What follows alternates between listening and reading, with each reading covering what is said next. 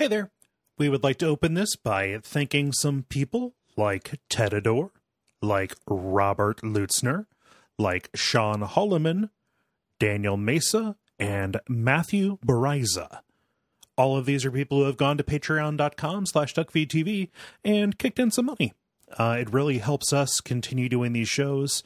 We appreciate everybody who has done so in the past. Once again, patreon.com/duckfeedtv.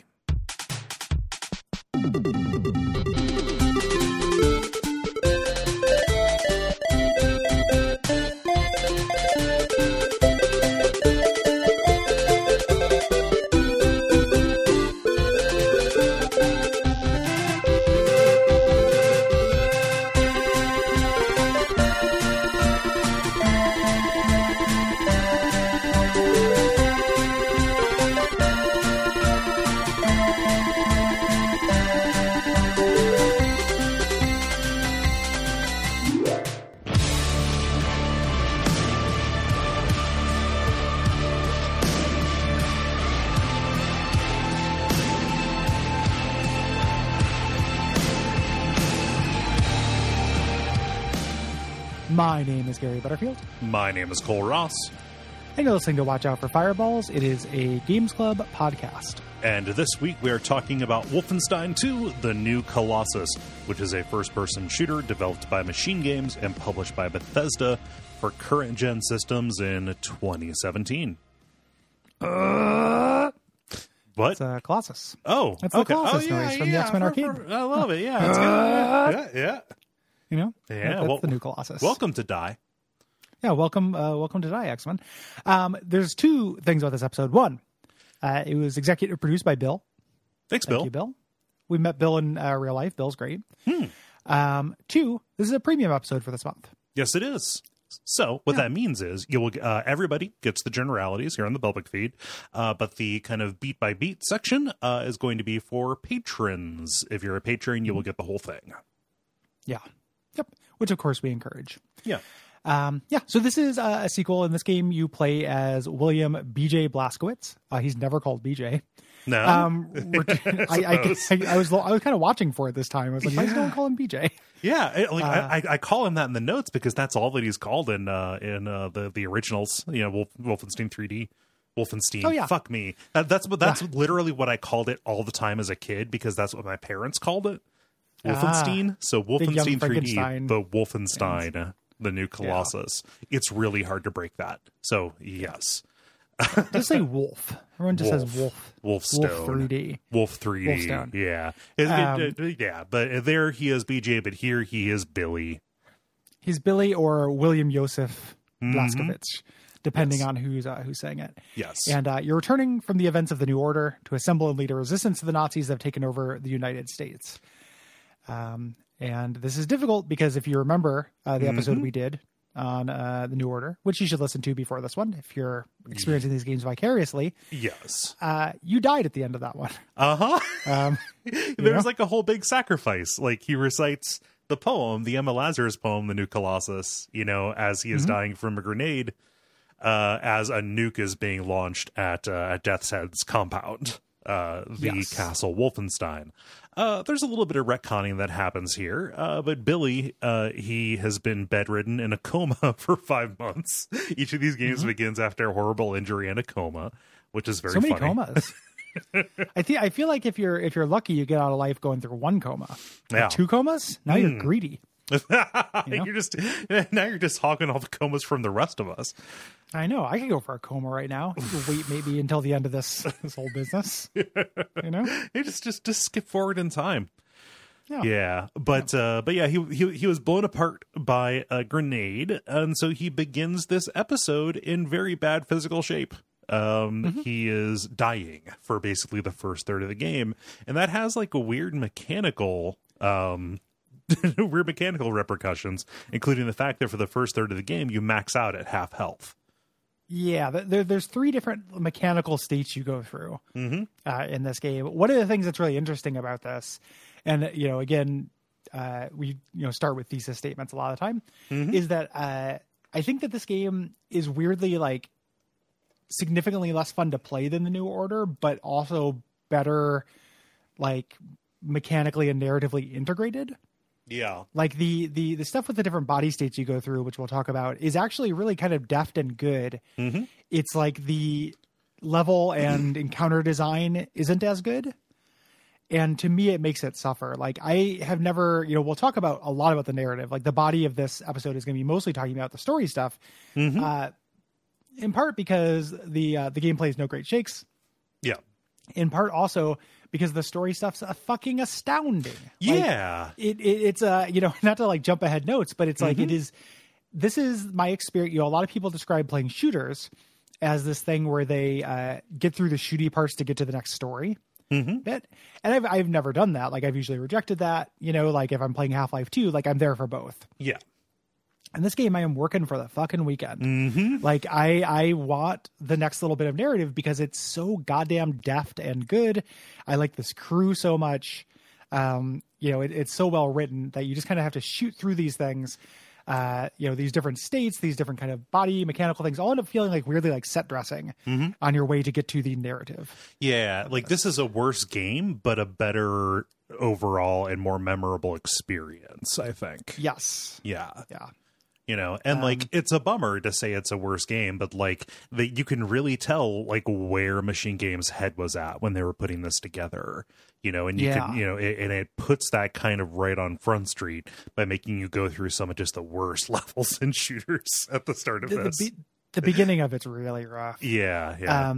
Yeah. So in this is very similar to the first one. There are major differences. In broad strokes, this is a mix of kind of stealth and kind of outdated corridor shooter. Yeah.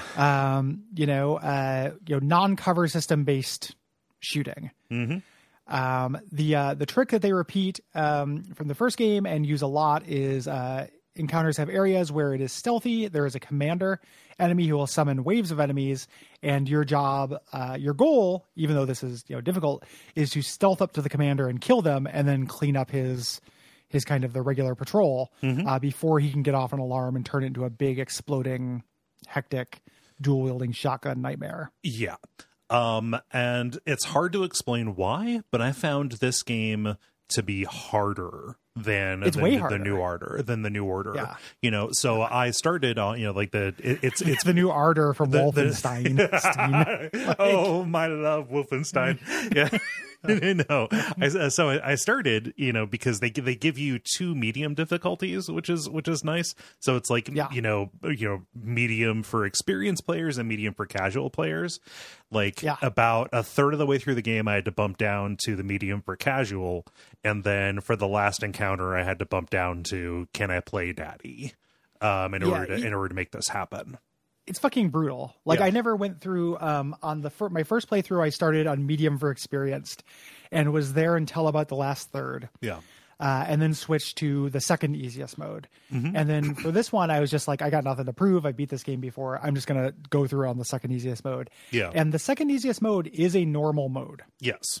Like in this game, like they are really weirdly mislabeled. It feels like. This is a much harder game. Yeah. Enemies spot you way more easily. You die very quickly. It doesn't take very much to get you. Health pickups are few and far between. It's very difficult to determine where shots are coming from. There were lots of times where somebody was just unloading a shotgun into my back and I didn't realize it. Yeah. That is such a weird, that's a problem that has been solved in video games, I feel like. And I would love some kind of standard for that. Yeah. Because that's a consistent bugbear, in video games. And in this game, it's a huge problem. A lot of times when it happened to me, it was because an enemy was on a different Z-axis. Yes. Like an enemy is shooting me through the grates in the, in the floor for them. And I'm like, well, that fair enough. But also I don't know, show me, I want a standardized death cam. Here's what killed you. Yes. In any video game, here's how you died. In addition to a clearer, arrow on the screen, the red arrow that shows you, hey, this is the direction, and maybe alter it for above and below. It's I understand maybe, it's not realistic to have all of that information perfectly, but also, I don't know, prize fun over realism, and there are lots of options. Give people who want to turn that off the ability to turn it off. I would argue that this game is not very concerned with realism. No. Explain. Please make a case by case point. How do you figure? I think that to its credit, right? So like when it makes those nods towards realism, which it does in a couple ways in its stealth system, it's to its detriment. Yeah. Like the ways in which this is outsized and prioritizes fun in the narrative, it does the opposite in the mechanics. Yeah. And it's weird. Yeah. It ends up being a weird experience because of that. So you got, and we'll talk about that more in detail, kind of like encounter based on like how that happens and why that happens. Yeah. Yeah. But in broad strokes, like the things that contribute to it, you got like a segmented health bar. So you have some regeneration. You've got an armor system. You do those through pickups, not through resources. Yeah. You get those from the environment. You have weapon customization for yourself, but it's a little bit different than before. You do there are like the weapon perk system where it's like kill 3 dudes while doing a slide to get things, but you also just straight up pick up weapon upgrade points more frequently, and there's kind of a greater emphasis on that. Yeah, you have more options as opposed to just like getting an alternate fire. You can upgrade a single weapon multiple times, and these are by and large pretty meaningful. Like suppressors are really important. Like the nail gun upgrade to the machine pistol is the nail gun thing is great. I love it. Yeah. Sounds really good.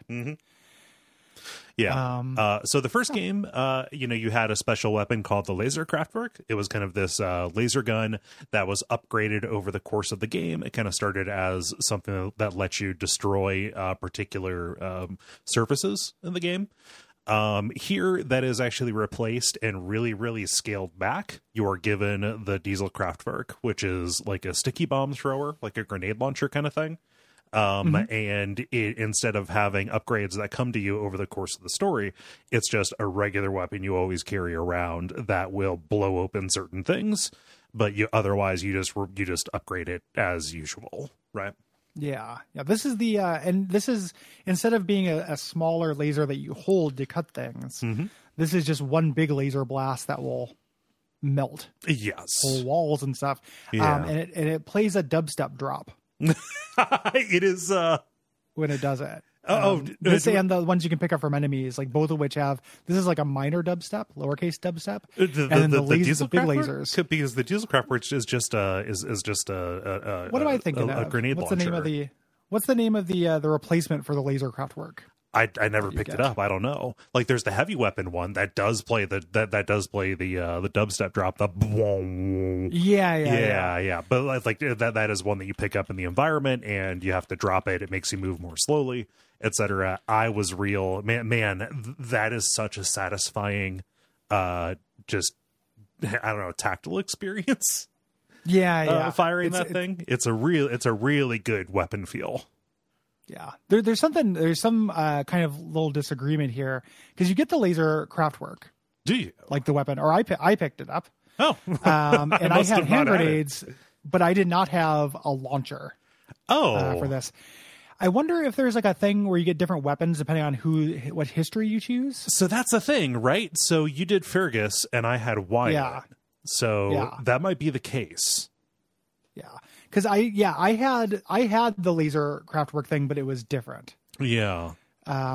So this is a variant. I'm just kind of taking. Yeah, it's a Wyatt. Huh. So it's a timeline thing. Interesting. Yeah, I had a laser gun. Yeah. Okay. No. Yep. So there you go. Yep. I had no idea. Nothing that I read anywhere explained that was a repercussion. Yeah, it's weird. It's a weird little minor thing. Wow, look at this. We're learning. Yeah. And it's weird because I played with the Wyatt timeline the first time I played it. And I just, forgot about that thing because most of the mechanics in this I found kind of forgettable. Yeah. But you start out with a lowercase. So if you do the Fergus timeline, you have a laser Kraftwerk. It is minor. It just shoots one beam that melts crates and doors instead of like it being a beam you hold. Right. And it makes a minor dubstep noise. And then the heavy weapon one you can pick up makes the big dubstep noise. Yeah. I love it. All the big weapons are pretty satisfying. Like even awesome. the anti-aircraft cannon you can carry. Yeah. That's great. Yeah. Yeah. The flame, they're all very good. So in addition to this, kind of partway through the game, like in roughly the last third, you choose one of 3 mechanical upgrades for Billy. We'll talk about that when we get there. In a general broad stroke sense, I think these are pretty underused. Yeah. Like they're fun, but they mostly end up being new kind of pathing through the level. And it is portrayed as a really big deal. And I don't know that the play actually matches it. I had a feeling like, maybe I'm not doing everything I need to be doing with this. Yeah. But I was trying, like I was trying. It's weird because like they don't get you into different, the traversal aspect of them don't get you into different places. They get you to the same place just through a different door, which is weird. And sometimes a shortcut. Yeah. And sometimes like tactically advantageous. But I found that, and this is, kind of part of the core issue with the gameplay in this, is that I found the upgrades you have and some of the game, the narrative and what people are talking about in the game lend itself to like a slower, more tactical play than I ever ended up doing. I was having a really hard time with this, but I didn't feel empowered to, look for positions and choose my shots and stuff like that. It was more like try to do stealth, fail at it because it's really hard in this game, and then have this fucking like absolute mad dash, incredibly touchy, frantic run around, try to get health, try to kill enemies and prioritize enemies, which was fun. It was just overly harsh. It wasn't this thing that I wanted to have be like slow and careful. Right. The way that the upgrades seem to imply they should be. Once the alert went up, it kind of became a little bit like Doom, where if I was not moving, I was dying. Yes. And the reason for, I think that they want you to be a little bit more slow and cautious and use cover and such, but there's no cover system, and the enemies seemingly come from a lot of different directions. I don't know when I'm getting hurt. Yeah. So my, as opposed to like no area to take cover felt safe. Yeah. Like a lot of cover is destructible. In this. So it was this thing where it became like really difficult Doom as soon as the alarm went up. Like, get to that fucking commander, and I might have to soak some damage to do so. Yeah. And hopefully can pick up enough armor and health after the encounter to be okay for the next one.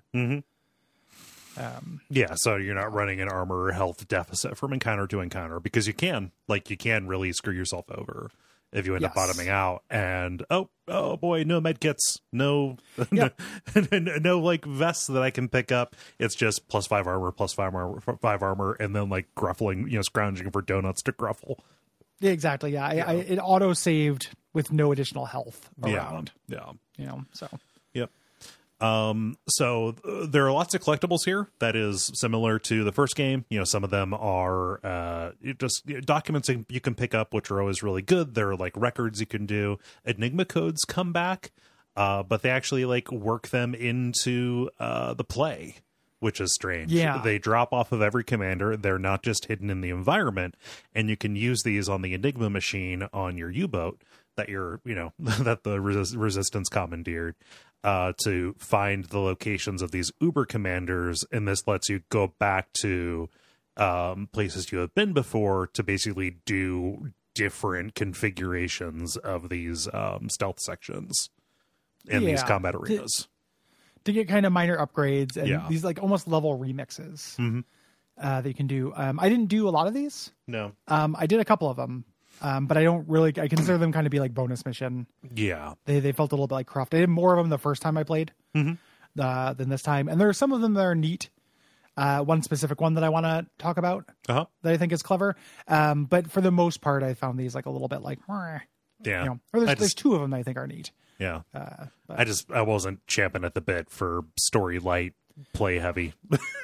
Exactly. Like that's experience, like, it's in a different game. I would appreciate these more. Yes, I think. Yeah.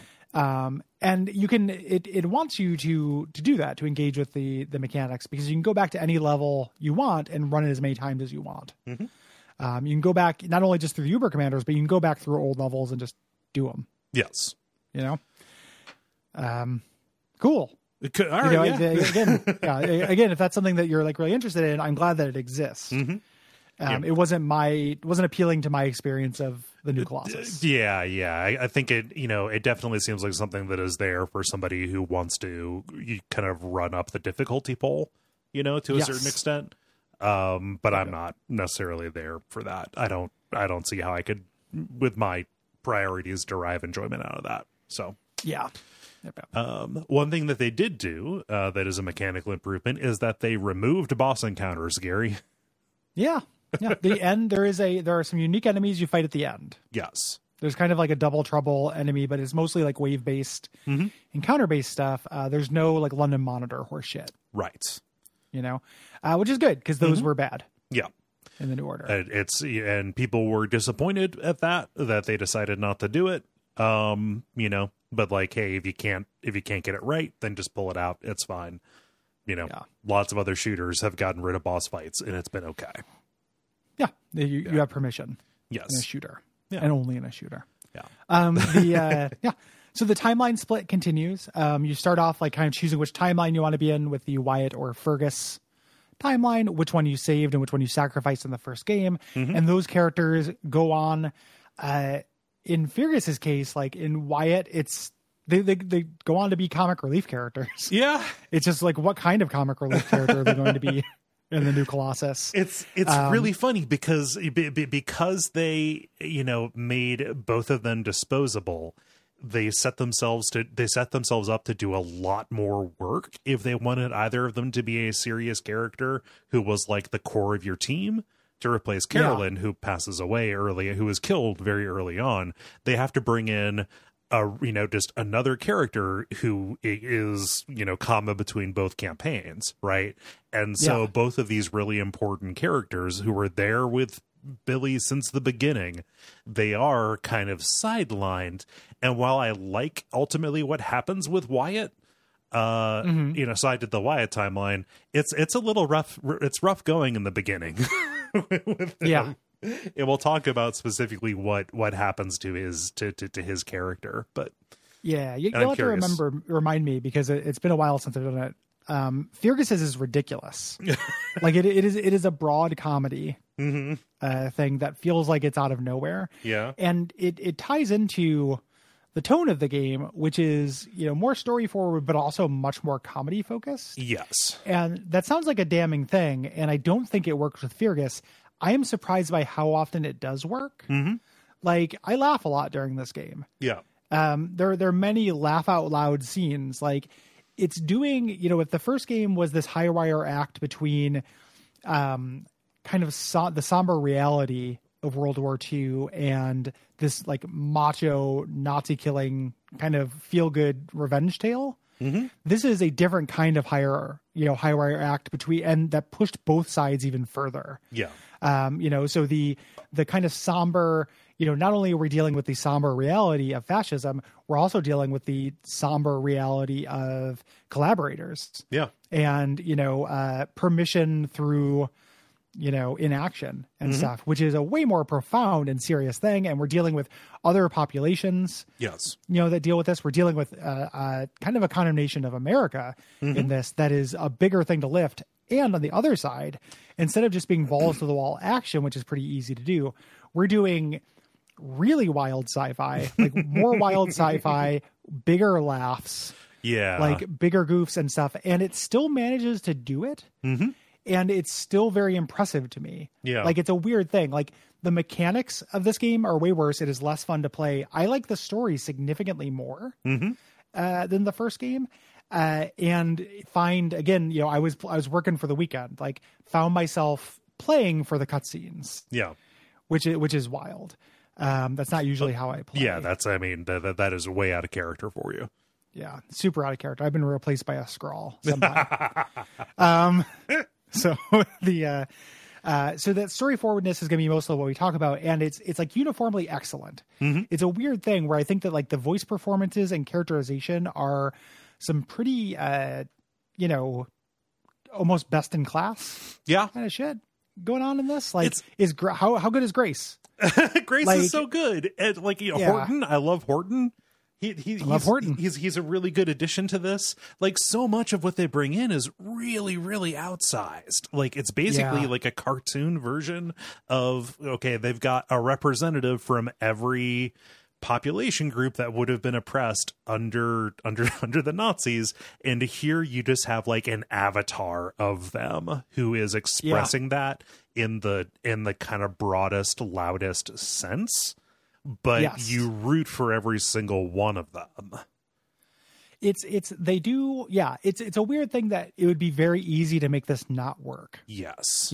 And what's interesting, like when we talk about development, we'll talk about that a little bit as well, is that this studio, I've talked about it before, as if they do have different teams. Yeah. Like they have a gameplay team and a story team. Right.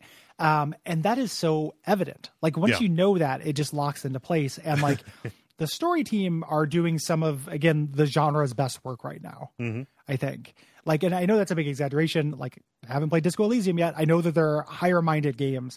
I think for what this is trying to do, this is just some of the most like deft and like really pretty exciting kind of writing and characterization that's going on in modern games. Yeah.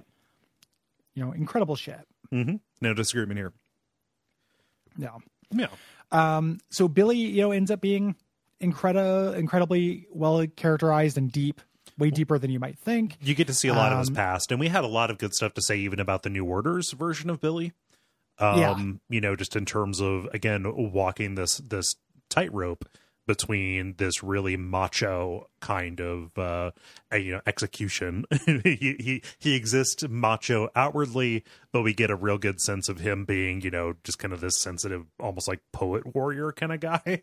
Yes. As well, mostly by getting a lot of his inner dialogue here. Here we get a lot more of his past, and we kind of get we get a broader picture, because we are returning to America, of where his values come from and why he stands athwart Nazism, because he saw the roots of it as, far back as his childhood and his family. Right.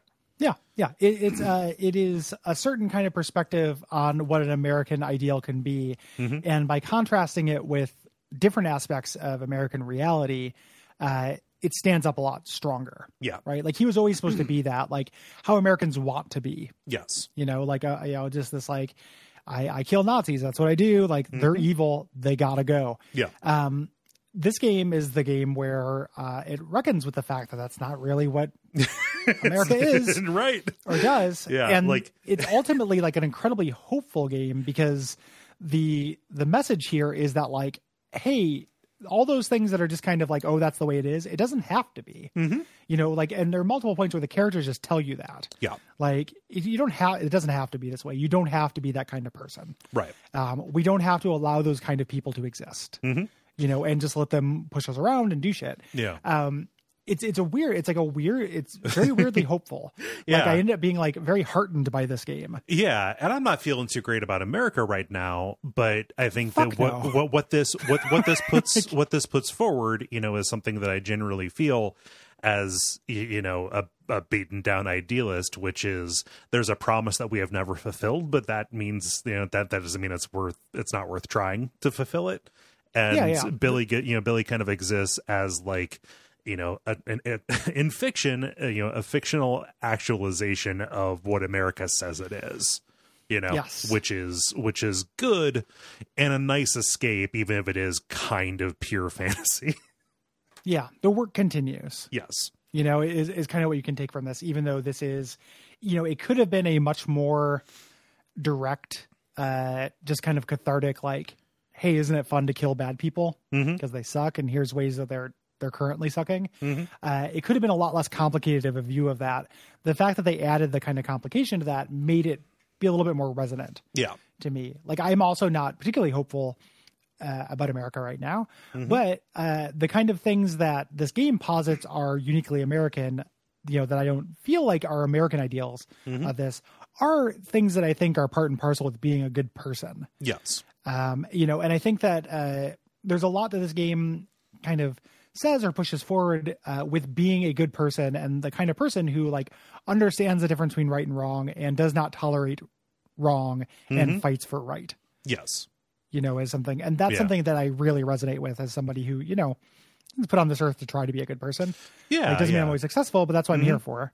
Right. And generally, you want to be incompatible with injustice, right? Yes.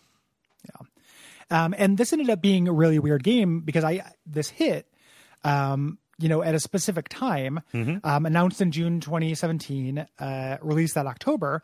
And the development, went fine and was not intentionally, it started before Trump's election and, the sexy new face of the alt-right. Let's have Richard Spencer on TV. Right. Yeah. Let's give all of these chuckle fucks MIT profiles. Right. Yeah. It came before that, but that ended up making this a day one purchase for me because I was feeling an intense need for that kind of like catharsis and commentary. And even like, I believe that this was not specifically meant to comment on it. It's fucking prescient though. Yeah. I mean, we talked about that when we talked about the New Order. Like, this was, a game that was unabashedly taking joy in killing Nazis before people who've never punched anybody in their life were making memes about punching Nazis on the internet. Yeah. Before I bought a shirt that says that. Right.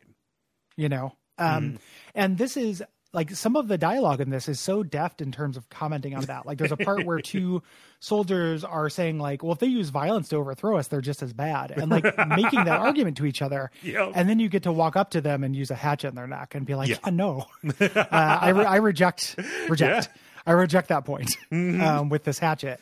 Yeah. I reject you. Here's the thing. My actions are violent and your ideology is violent. Fuck you. Yeah, exactly. There's a difference. It's not violence does not exist in a vacuum. You know? Yeah, shit. And then like I love that conversation so much because right after it they talk about hoping they get assigned to the same death camp so they can still hang out. It's like very funny. Like it's really on the nose. Yeah, but it's very hilarious and it's the kind of shit that you before we successfully no-platformed Richard Spencer into oblivion. Right. It was the kind of thing that you would see. Yeah. And people would actually make that argument. Like it's really amazing that this was not made with the times it was released in mind. And I think it shows a finger on the pulse of like the trajectory. I mean, and also it's rooted in history too. Like the things that this, so this is basically an expansion on a conversation that happens in the first game, basically where Jimi Hendrix, a character who's only in the Wyatt timeline, kind of upbraids Billy for, taking pride in America when America was the model for Nazi Germany in a lot of ways, specifically Jim Crow. So like, I think that they had their finger on the pulse just because they observed some very fundamental truths about America as, partially a white supremacist experiment. And so I think that it's not like a broken clock thing. It's a very well functioning clock that happened to line up with the times, and they just nailed it. They nailed it because they had the right perspective on it. Yeah, it's pretty cool. Yeah, and the marketing, they say they didn't mean to, but the marketing leaned into it. Yeah, to controversy. Because that's the world we live in now, and was definitely the zeitgeist in 2017. And what's funny is like a lot of it's like really hokey, like putting the game out with a tagline "Make America Nazi Free Again" or something like that. Like that's just bad. Like, it's not that I disagree with it or whatever, but it's like, I don't know, it's just not that clever. Well, and it feels a little bit like opportunistic. Yeah. But the truth in it came from, hundreds and hundreds of Twitter replies to that saying, don't make your game political. Yeah. And it's like, it illustrated its point, that like the window had moved to where like, it is a controversial thing to say this. And, and I understand, before somebody in the audience responds to this, I understand that the people replying, some of the people responding negatively to that were responding because they were saying you can't compare Nazis, then to Nazis now. And I would say you can, because they, marched on Charlottesville with torches and killed somebody. Yeah. And, Richard Spencer, who is talking about this like weird, gentle form of eliminating black people from the country, like, is it better than what happens in this game? Is it? Yes. But there's a terminal velocity of darkness where like at some point it's all fucked.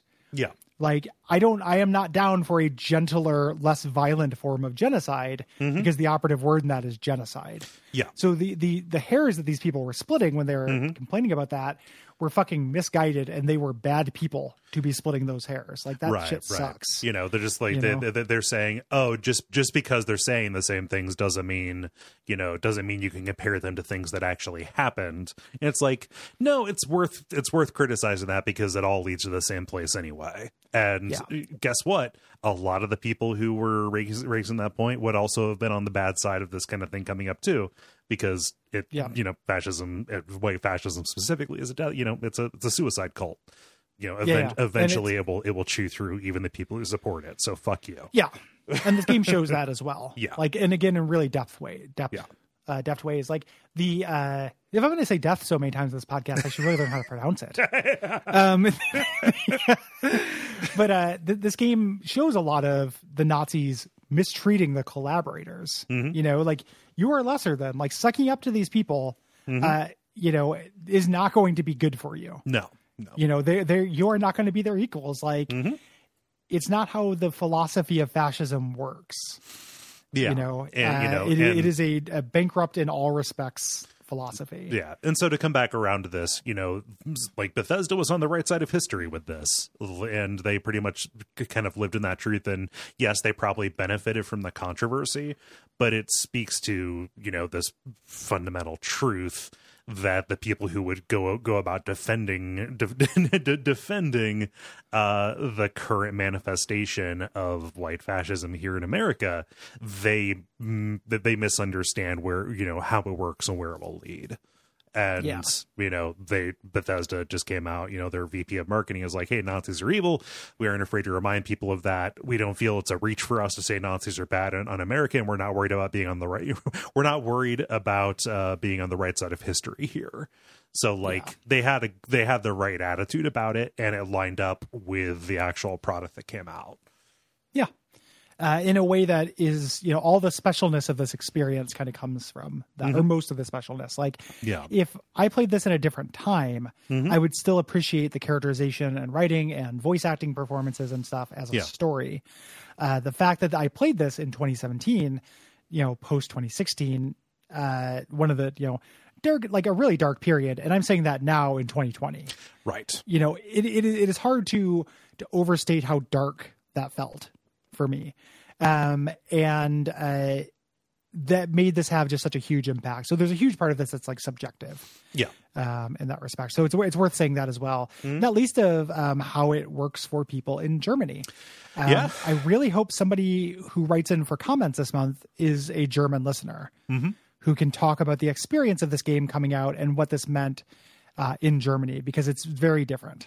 Yeah. So, because of Germany's longstanding rules, post World War II, Nazi symbols were removed and key scenes were changed, including a really, really important one. And just general dialogue was like kind of whitewashed in a weird way. Like they specifically just like covered up the actual crimes that were happening by making what the enemy faction in this wanted really vague. Yeah. Which is a bummer. It's understandable. I get it. Yeah. But it's a bummer. This is it's the same country where we had the bads. In Bionic Commando. Same impulse. Like we have the bads here, but same impulse. Eventually Germany introduced something called the social adequacy clause to their ban on Nazi imagery. So on a case by case basis, they would allow that stuff to go through, but that happened after the game's release. Yeah. So that will change, and that's good. There are two versions of the game that are sold in Germany. This is really strange. So there is the localized version, which has all of the Nazi imagery and symbolism pulled out. Like so that is basically the bowdlerized version or whatever, however you say that. They sell the international version, which does not have a German language option to the German market, so you can play it not in German. But with all of the Nazi imagery and stuff still included. It's very strange. the trick is to get 2 TVs and 2 PS4s and play to them at the same time and make one of them translate the other one. Create a feedback loop. Yeah. It's wild shit. Mm-hmm. I think that's very interesting. Yeah. The way that happened. Mm-hmm. The reception for this game is really positive. Critically, it's been kind of split whether this is an improvement. Some people have the same mechanical complaints we do. Mm-hmm. The things we're going to laud it for are pretty universally lauded. Yeah. Even though in different ways is interesting. I did kind of a survey of like the YouTube critic intelligentsia that I like to follow and their takes on this. And a lot of the things that I think are unqualified wins are sometimes a little bit controversial. Yeah. Specifically, what this game has to say about America and kind of the collaborator mindset, with some people saying that it is too harsh and some people saying it's not harsh enough. And little kind of common ground in that. Like everyone agrees that the performances and everything are very good, but the idea that this Swiss studio is either doing a good job presenting America or should have stayed out of this thing that they didn't know very much about is kind of split. Yeah. And that was really interesting to me. I'm for the record, like I'm pretty all in on what it has to say. Yeah. With this. I wonder how much of that, I haven't seen the criticism, so I'm just putting words in people's mouths, but I wonder how much of that has to do with the fact that this might not be educational enough, actually. The fact that it might not include some really salient details about the way that worked, specifically in the early 20th century. And like how much I am rounding up just because I kind of know how plausible this is. Yeah, I think that that's part of it. Yeah. And it's even down to like what is considered outsized good and what is considered outsized bad. Okay. Right? Like the Hitler scene, which we'll talk. We're going to spend like a half hour on. Yep. Is like there are mixed reactions, whether that's like fucking incredible. Yeah. Or whether it's like, yeah, this is cartoonish and dumb.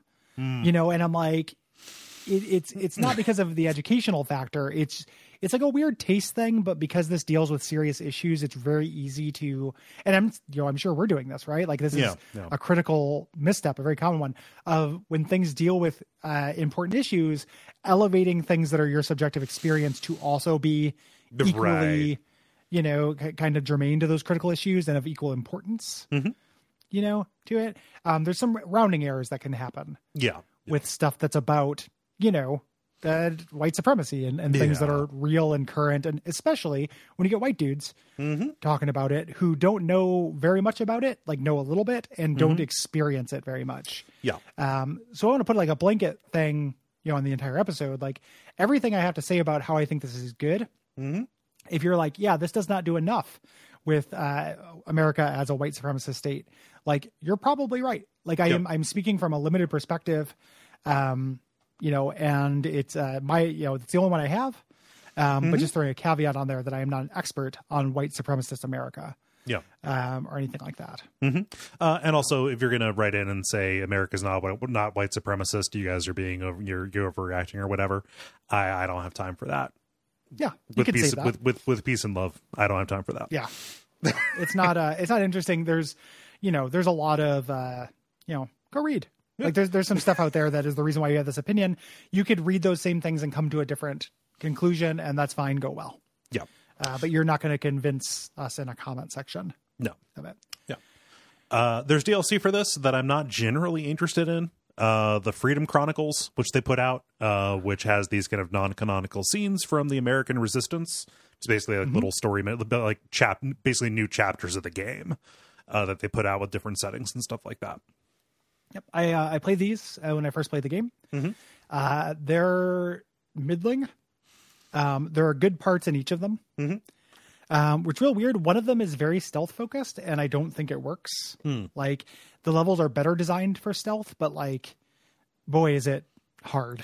But like, you make something stealth focused by increasing the punishment for being found.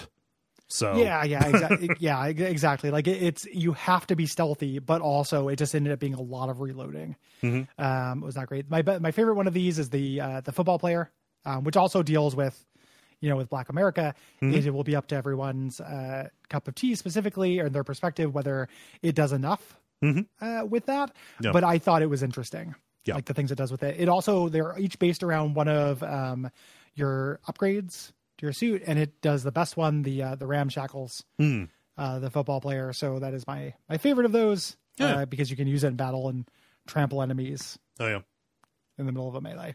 Nice. So, yeah. So we did that episode about the New Order. Arcane has released and developed and released a kind of sidequel to this called Wolfenstein Youngblood. Which is a co-op game where you play as Billy and Anya's twin children, fighting along with the Paris Resistance. It's like the only Arcane game I haven't played. I'm just waiting for it to go on sale so me and Derek can buy it and play through it. I'm interested in it.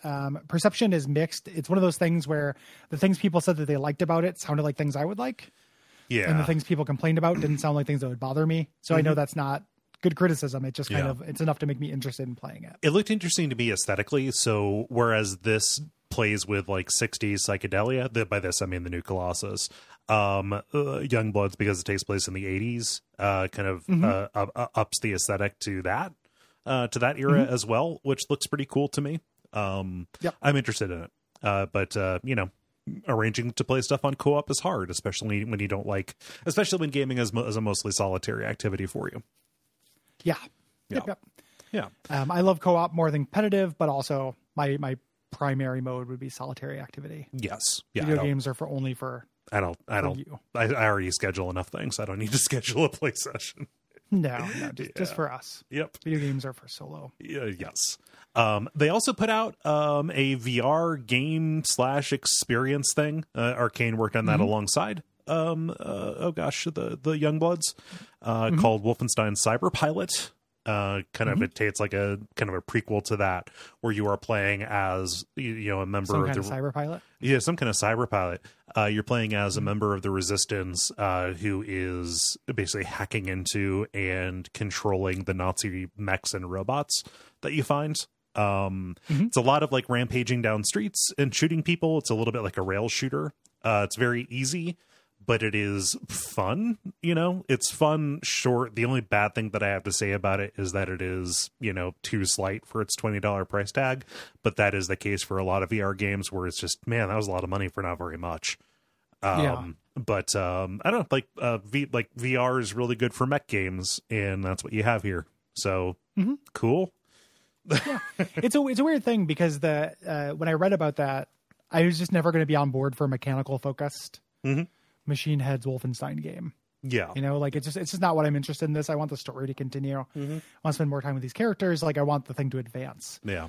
Like the story and world to advance. That's kind of what I'm here for. I care most about the Kreisau Circle. Specifically the group that you get in the mainline people. That's probably a little bit why I'm not too crazy. Like I'm not champing at the bit to play Youngbloods, because it is it is set so much later, and it is not continuing the specifically Billy and Anya's story.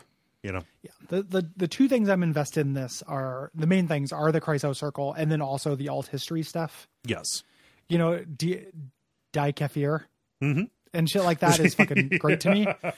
And all of those little details are catnip to me. Like all of the ways that what would a Nazi occupied America be like? Yeah. What would a Nazi occupied Paris be like? That one actually happened. But no, Cole, don't be silly. It's a video game. Okay. Cool. But just like, in the 80s. Okay. Yeah. What would it be like with a Tears for Fears soundtrack? But like what if everybody wants Tyrion, whatever Tears for Fears in German is. Yeah. I think it's just Tears for Fears. Don't turn around. Der Kommissar's in town. Oh yes. The actual 80s Nazi. It's not about Nazis. I don't think actually. I don't know Falco. Jeder will die Welt regieren. Everybody wants to rule the world. There we go. Yeah. Something like that. Yeah. No. Thanks. Cole's just showing off his silent keyboard again. Oh man. As per usual. So that's the main episode, or the generalities here. If you are listening, or if you're hearing this, you're on the public feed, join the Patreon at $5. If that seems like a lot, understand that you get not just the rest of this episode, but every premium episode that we have done for this, in addition to whole shows like Unfilmable, Bonfireside Chat. Bonfireside Chat. Yep. It's more than a year of these. Mm-hmm. So, some people get cranky about that. And they're like, oh, they put their best stuff behind a paywall. It's like, well, save up $1 a month for 5 months and then just listen to all of them. It's okay. Yeah. We got to make a living, folks. Yep. So we appreciate the people who decide to try that and do that. If not, hopefully you feel good about we put out something every week. Yes. On this feed. So, and still getting something every week. Yeah. So we hope to see you there. It's patreon.com/duckfeedtv. Thank you.